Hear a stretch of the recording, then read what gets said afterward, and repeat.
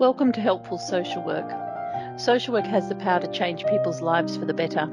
This podcast aims to help you learn, think, and act with integrity so that people who need social work get help that will transform their lives. I'm Jo. And I'm Jerry, and this is our second podcast of May 2020. We're recording it on May the 13th, and it will go out slightly later in the month. Our first podcast of this month was about the ingredients of a great social worker, and we were looking at the values and ethics domain. Thank you so much for continuing to listen, and I want to give out some particular thanks to Julia Campbell, Katie Cole, Bonnie Tors, Laura Jane, David Hoodman, Adrian Wheeler, Two Cats Too Many, Yvonne Boyle, Andy Porter, Deborah Hadwin and Leanne the Lioness, who've recently shared the podcast. And you can tell us what you think by visiting our website, www.helpfulsocialwork.com, or by commenting on iTunes or on our Facebook page, Helpful Social Work Podcast. Yes, we really do want to hear from you. We always enjoy understanding what it is that people are looking for. And I did like the comment that we were like what was it, like a nice hug?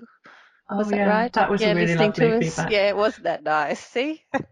We can be useful, Jerry. But this is our one of our second podcasts. And for the second podcast of the month, we said we'd talk about things that might be useful. And today we thought that it would be timely to talk about loss. I think that it's fair to say that this has been something that has been percolating around our conversations. Jerry and I, we get a lot of comfort out of our chats pre and post pod. It won't come as any surprise to our regular listeners to find that I talk to Jerry often for about half an hour before we actually start work. So I've been quite good today. But lately, our theme just keeps returning to what we're experiencing in the world around us in the time of COVID-19, and it seems that we return to loss of freedom to do the things we took for granted. Like for me, it was swimming, stress-busting sessions, or organ playing at the local church. We've moved into much deeper waters, I think, with loss of revenue and businesses' income options. Things that not only impact on ourselves, but our friends and families and on strangers. Loss of plans, such as holidays, progress with our renovation. Loss of young people's ability to hang with their friends and do the important stuff around separating from their parents. And finally, we would end up talking about the physical loss that people were suffering of their loved ones. And when we talked about loss for ourselves, we would notice that we would kind of end up saying, of course, compared to other people, we're lucky, which we knew to be true. But we started to wonder why it might be we can't talk about loss without having to always add how lucky we are. And I think for me, I want to know, is there a way we can sit comfortably with our sadness about the things we've lost without having to put them on some kind of pain scale? And I don't really know the answer to this. But I do know that I've been struggling with the things I've lost, and I can see the same feeling in other people, particularly when I'm doing my coaching work with social workers. And I guess I wanted to use this podcast, Jerry, to explore if there's a way that people can be comfortable in each other's sadness or sitting with each other's loss. Yes, I think that's really helpful to think about. The definition of loss includes all these different ideas about the act of losing, the thing that's lost, the condition or state of being without something, the amount of the thing that you've lost, or the level of harm or suffering, or sometimes it can just refer to people like casualties or to destruction. So there is a sort of an automatic variation and variability in that, and sort of it leads us, I think, to scale things. But like you say, it's really personal, isn't it? And I would hope that the communal experience of loss would bring us together rather than separate us out in a sense of my loss or, is doing different from yours somehow. And I was thinking about experience of working with loss as a social worker, and there's just such a range of experiences, isn't there? Some was more about the loss of someone. Some of it was about other people's loss, working with people who had lost. Some of it was my own loss as I moved around or did different things, or new relationships ended. Some of it was the resonance of something that had happened to me that I then brought to my work. But actually, none of those things are helpful in terms of thinking about it as being mine or someone else's. There's always been a kind of relational experience in there, some sort of shared experience, because we feel other people's loss and other people feel ours. So maybe that connection and relationship aspect of it is something to kind of hang on to a bit more. Yeah, I like your idea of, particularly with COVID-19, being able to think about loss as a community and being able to articulate that loss as a community and kind of express it. And certainly here in my little hometown, in the last decade, we've had 2 devastating floods and now COVID-19. And so in terms of resilience and understanding how to overcome these kind of acts of God, I guess, our community has a really quite a rich language, actually. And it has a lot of go-to experiences to manage. And you can see that. So yes, I think there is something about community loss being expressed and then community resilience being explored that can be really helpful. And I think we don't want to separate out different aspects of loss either. So I think you were going to go on and talk about the different kinds of loss people feel, which aren't easily separable, are they? I mean, it's not just one thing, one type of thing. I think that's right. I was kind of, as I was thinking about the different kinds of loss I'd experienced over my lifetime, and I guess that came back from the definition you had, because the definition implies that there is different experiences of loss. And I was thinking, okay, well, what about for me? Well, there's been very personal losses, like the loss of my dearly beloved mother from cancer. And for me, these are kind of like the affairs of the heart where the ache remains over time. And for me, it's always like a bit of a tender spot on your body. You can kind of press it and you can still feel the memory of that pain. And then for me, I thought, well, the other thing I've really struggled with over in the COVID-19 period is loss of control. And then I thought, well, for some people, they would experience that perhaps as lost control over their own body. I started to think about people I'd worked with disabilities or people who had illnesses or accidents, and how that you experience loss of control over your body. And then I thought, well, over my own future, that's what I'm feeling loss of control over at the moment, over how your past is talked about, or how your current actions or motivations are deciphered by others. And in that regard, in terms of social work, I was thinking about parents who, or children who experience the child protection or care system, and what it must be like to have other people interpreting what it is that you're doing, and how that would be a loss of control for you. And then I thought about loss of choice, where options narrow or disappear and you're kind of left with one road to walk, kind of like, Frodo and Samwise making their way into the, fire of doom type thing. And then loss of dignity, where your ability to dictate how you care for yourself and appear to the outside world. And once again, I was thinking how sometimes illness or mental health can really impact on that. And then for me, I think one of the things that COVID has really kicked in for me is this loss that's associated with failure, the loss of ambition or goals or achievement or effort, that kind of idea that, you've done all of this and now for some reason you're going to lose it all. So that kind of loss. And then I thought about, oh, well, that also means expectations. And I don't know how it was for you, Jerry, but I was very promising in my 20s. People used to tell me that all the time. I was a bright young thing, and people were often very excited about the idea of working with me or of mentoring me and those things, because I was, had all this promise. And then almost it felt like overnight I stopped being promising and I just became the person I was. And I was like, oh, how did that happen? Like, no one's talking about me anymore as if I'm, a bright young thing.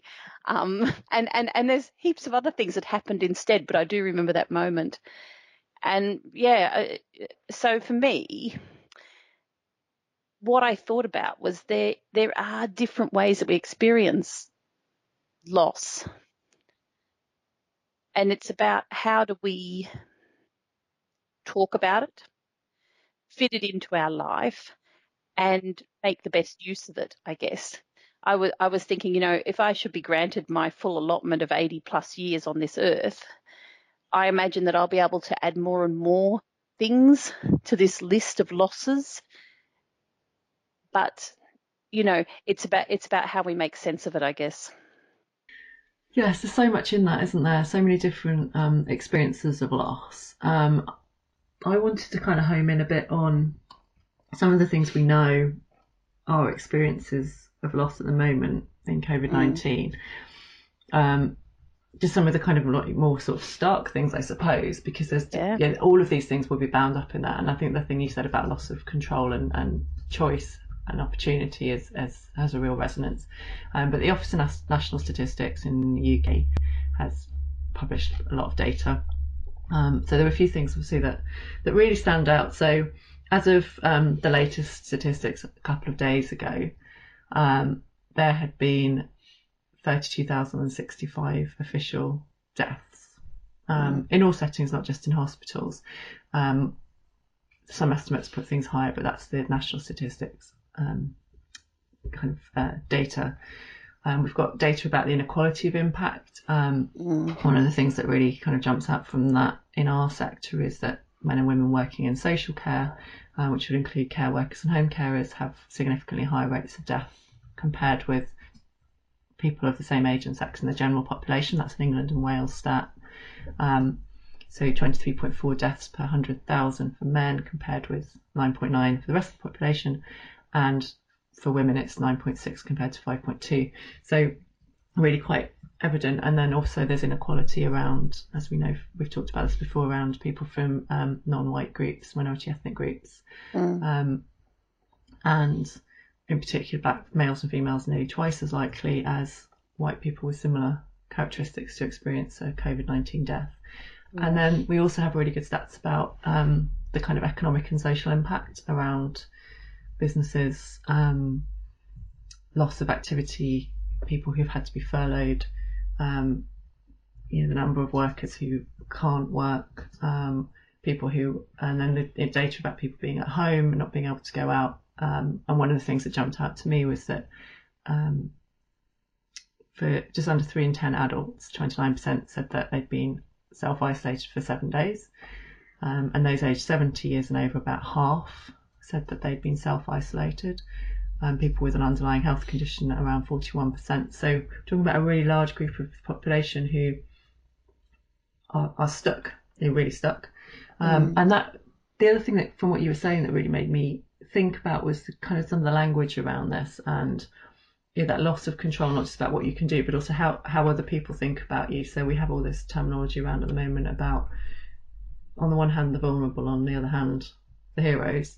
And some people are out there doing great things, and some people are furloughed, just vulnerable. And using language around kind of people who are facing barriers, or people who are at additional risk, or people who are experiencing additional struggles and things, I think is much more helpful than kind of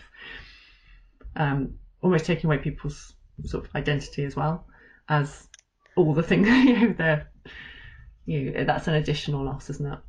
And I think that's a really good point. And as you said that, I was thinking for me, because in my company, we've had to furlough some of our staff and have some of our staff working. And what I've done is every 3 weeks, I move them over so that everybody's getting a chance to work, because what the furloughed staff were saying was that they felt as if their usefulness had been furloughed as well. And so that's part of their identity, isn't it? And then that causes a loss as well. So yes, I think that language and how we use it thoughtfully with each other in this time is super important as well. It helps to show the value, doesn't it, that we set on people, or the perception of the value. We have to be really careful. Yeah. Yes. Yeah. And and that leads on to, I guess, because, that value that we put on people and how people are feeling about that leads directly onto our well-being, the impact of COVID-19 on our well-being. And actually, there's some figures around that as well. The portion of adults who said their well-being was affected increased in the last week. This was 27th of April, 48% compared with the week before, 46%. And I think that this is one of the things that I've been noticing, just anecdotally, while I've been doing my coaching sessions, is in the last 5 days or so, people have been talking much more openly about the stress and difficulty of the situations they're finding themselves in. And just a good example for me is a young mother who has a 3-year-old child who expects when she's home to be able to have access to her, having to lock her away from that access because she's having to work. So, not attending to your child in the way your child is used to in the home setting is stressful and causing this person legitimate distress. So there's all sorts of things as this situation goes on that I think people are starting to feel the impact of. And it's interesting that there is some research around about the mental health consequences of epidemics. And it says that after large-scale disasters, there's very little around the epidemics, but after large-scale disasters, whether they're traumatic, like the World Trade Center attacks, or mass shootings, or natural, like hurricanes, or environmental, like the Deepwater Horizon oil spill, they're almost always accompanied by increases in depression, post-traumatic stress disorder, substance use disorder, and a broad range of mental and behavioural disorders. And certainly the World Health Organization has warned that we should understand the impact of quarantine, and what will happen to levels of loneliness, depression, harmful drug and alcohol use, self-harm, and even suicidal behaviour. They expect it to rise. And Mental Health UK has also indicated this, and they have a whole lot of really great tip sheets about managing your mental health in the time of COVID. And I think it's just fair to say that people will be adversely affected by this experience, and that its impact will be felt for some times in our community, both locally, nationally, and internationally.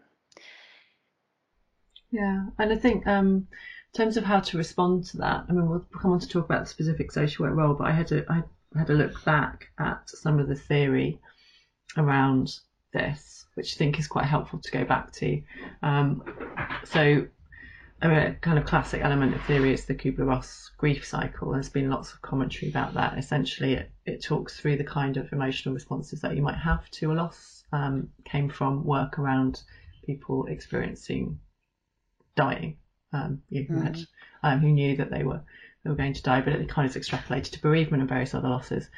And there's lots of commentary about whether the emotions that Kubler-Ross work shows are the ones that people experience, whatever. But people do experience emotions when they lose things. It's a range of emotions, and your emotional state changes, and there's a need for emotional support. And I think that's a really important element of theory to kind of grasp. And when you draw on kind of attachment theory as well, and that helps us think about some of the responses to loss as well. So people might experience shock, they might experience yearning and searching, they might experience disorganisation, they might experience then hopefully resolution or reorganisation. But there's a couple that I found really, really helpful when I was looking at this. So J. William Worden talks about the tasks of mourning. So mourning as a response to loss. So without putting these in any particular order, some of the tasks that you have to do are to accept the reality of the loss, process the grief and pain, adjust to an environment without the beloved object, and relocate that person or thing to somewhere else in your life. So find a way of maintaining a connection with them whilst moving on a new path, which I just thought those tasks were really helpful. But also the other thing I found helpful was Strelber and Schutt, who have a dual process model of response to grief, which is moving between loss orientated processes and restoration orientated processes. So you need to orientate yourself differently to the loss and orientate yourself to a restoration. So you're kind of oscillating between those things, and sometimes you're doing more like loss work, and sometimes you're doing more restoration work.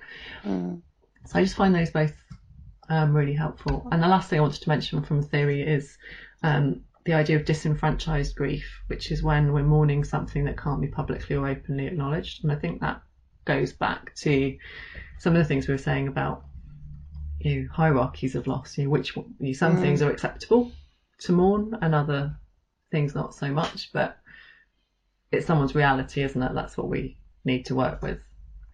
I really love these models, Jerry. For me, some of the things that I find really helpful in them is, first of all, that idea that actually we don't all go through the same feelings. There could be shock and numbness, or yearning and searching, disorientation and disorganization, that those could be all sorts of different ways that we're responding at different times. And also for me, that idea of relocation of the object, I guess, or the person, to find that enduring connection with them. And I know that, I lost my mum, as I talk about, but, it was a really big thing for me. And one of the things that I found very helpful is that I keep and wear her wedding ring. And that's something that I do always. And so I just it's on my finger. I just know that it's a little bit of her in my head about. So there's all sorts of ways that you can manage this stuff. I think for me, when we think about good practice around losses as professionals, I think what I've learned over the years of working with people who've suffered loss, and because I started off in the disability field, children with disabilities who often had life-limiting conditions, I started my career working with the heavy end of loss, really, where people were losing their children. And one of the things I learned is there's no right way to mourn. Part of the social work role is actually to be able to bear witness to someone's pain without kind of turning away from it or stopping it or fixing it. And that looks different for each person. And I think for me, sometimes it's enough to sit next to a person and let them kind of follow their grief storm in the safety of a witness. You can be like an anchor sitting next to someone without touching them or without interfering with where they are. You can let them lose control, knowing that they have safety, if that makes sense. And in doing that, I've sat next to people in graveyards or driven around listening to a friend of mine lost someone she loved, and she made up a tape of all the music that person loved, and then she used to love playing it in the car, and I would just sit with her and she'd play all the music and talk about that person. There's all sorts of different ways that we as professionals can provide containment, which is what we're trying to do, without platitudes. And I think one of the struggles for us is because we're very solution focused, it can feel quite painful for us to witness pain without trying to fix it. But that's one of the things, sometimes you can't fix things. And as a professional, we have to be able to be okay about that. And the other thing for me is just understanding that while we're finding a way to relocate the loss or the pain and to open ourselves up to new possibilities, there's no rules on how long that takes. And we need to be able to allow people to take the space that they need to adjust to loss and to relocate that kind of, I guess it's like that we should know that loss is not going to go away.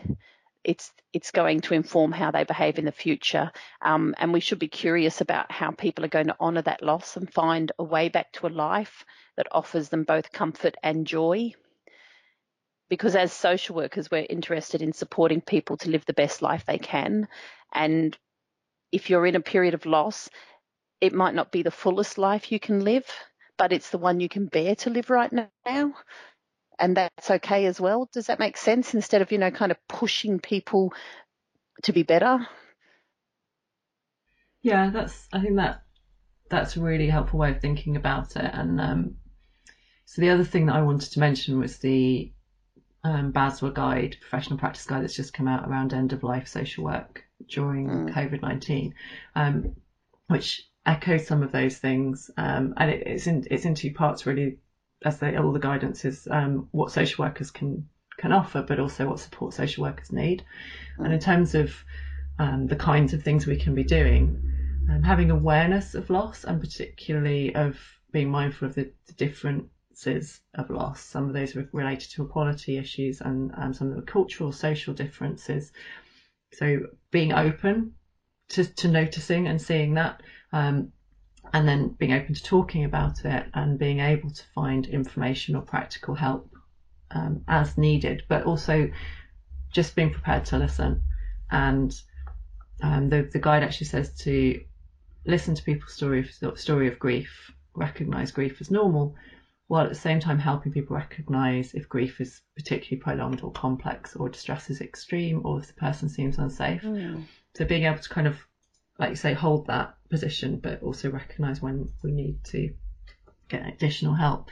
And then in terms of the kind of support for social workers, we need to have the opportunity as social workers to talk about the experiences and the impact on us, and to debrief, and to get supervision and peer support. And with that comes a recognition that, again, this is really personal, isn't it? There isn't a right or wrong way to process our own loss, or other people's, and the impact of other people's on us. And one of the things that I'm really noticing at the moment is that, echoes what you were saying earlier, that initial kind of proactive, let's get on and do stuff, we're moving now into a kind of, this is a long haul. And I think that is allowing some of the loss to come out in a way that maybe we didn't to start with, because people were so busy. And so I would expect to see social workers needing to talk more about the impact of what's happening on them. And we need to be able to do that without any sort of guilt or judgment of ourselves or others. That real kind of, this is how it is, let's work with how it is. Yeah. And to stop feeling that pressure to be resilient. This is what I've noticed, right, is that, so I say to workers, I've been talking to workers about their bandwidth. So when they come on to me, I say, okay, how much bandwidth do you have today?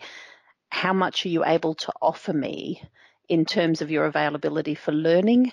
How much of your bandwidth is preoccupied with the work you're trying to do? How much of your bandwidth is preoccupied with family or other matters? What is it that you've got in your capacity to be able to take in the things that we're going to talk about today? And lots of people will then start to talk about what's impacting on them. And then they almost immediately kind of chide themselves and say, oh, but that's really negative talk. And that's not helpful for we've got to think positively, and we've got to be resilient, and it's like, well, yes, you do. And of course, if the only story you tell yourself is a really difficult one, then that's going to affect your mood. But there's something about actually being able to speak things out and acknowledge them, and then put them in their place, rather than kind of telling yourself off for even uttering them in the first place. So I think there's a big emphasis on resilience as being coping, and to cope means to shroud or to cover up. That's what to cope means. And we don't want people to cope. We want people to thrive. And thriving means that you have to be very realistic about everything that's in your environment that's contributing to your ability to grow and flourish, because you've got to take it all into account when you balance yourself. So, yeah.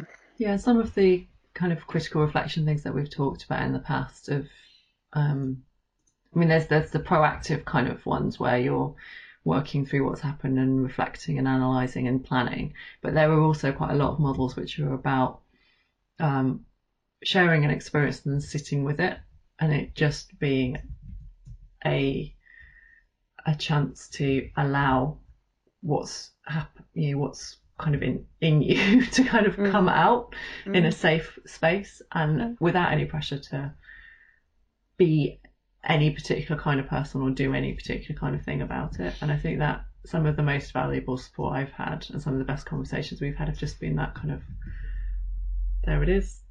Yeah, doesn't need to be solved, can't be fixed, doesn't need to be obsessed over.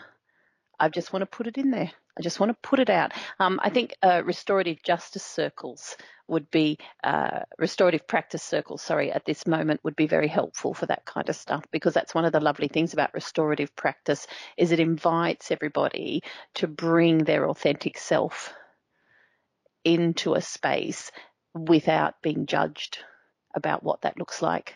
And I think that that's really helpful. I was thinking of some reflective questions, Jerry, and the first thing that I thought of, because this is the other thing that I've noticed, right, is that when you experience loss, of course it triggers past loss and past traumas that you've had. It's informed. Your understanding of what you're experiencing now is informed by your past.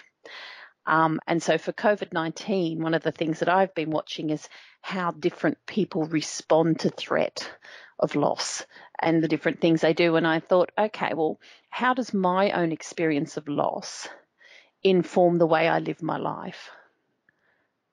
Because if we can understand that, then we can understand a little bit about how we can hear other people's loss.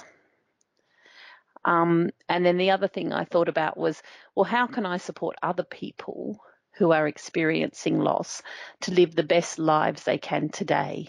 So as a social work practitioner, what contribution can I make to other people that helps them to live the best life they can today and accepts that that is actually good enough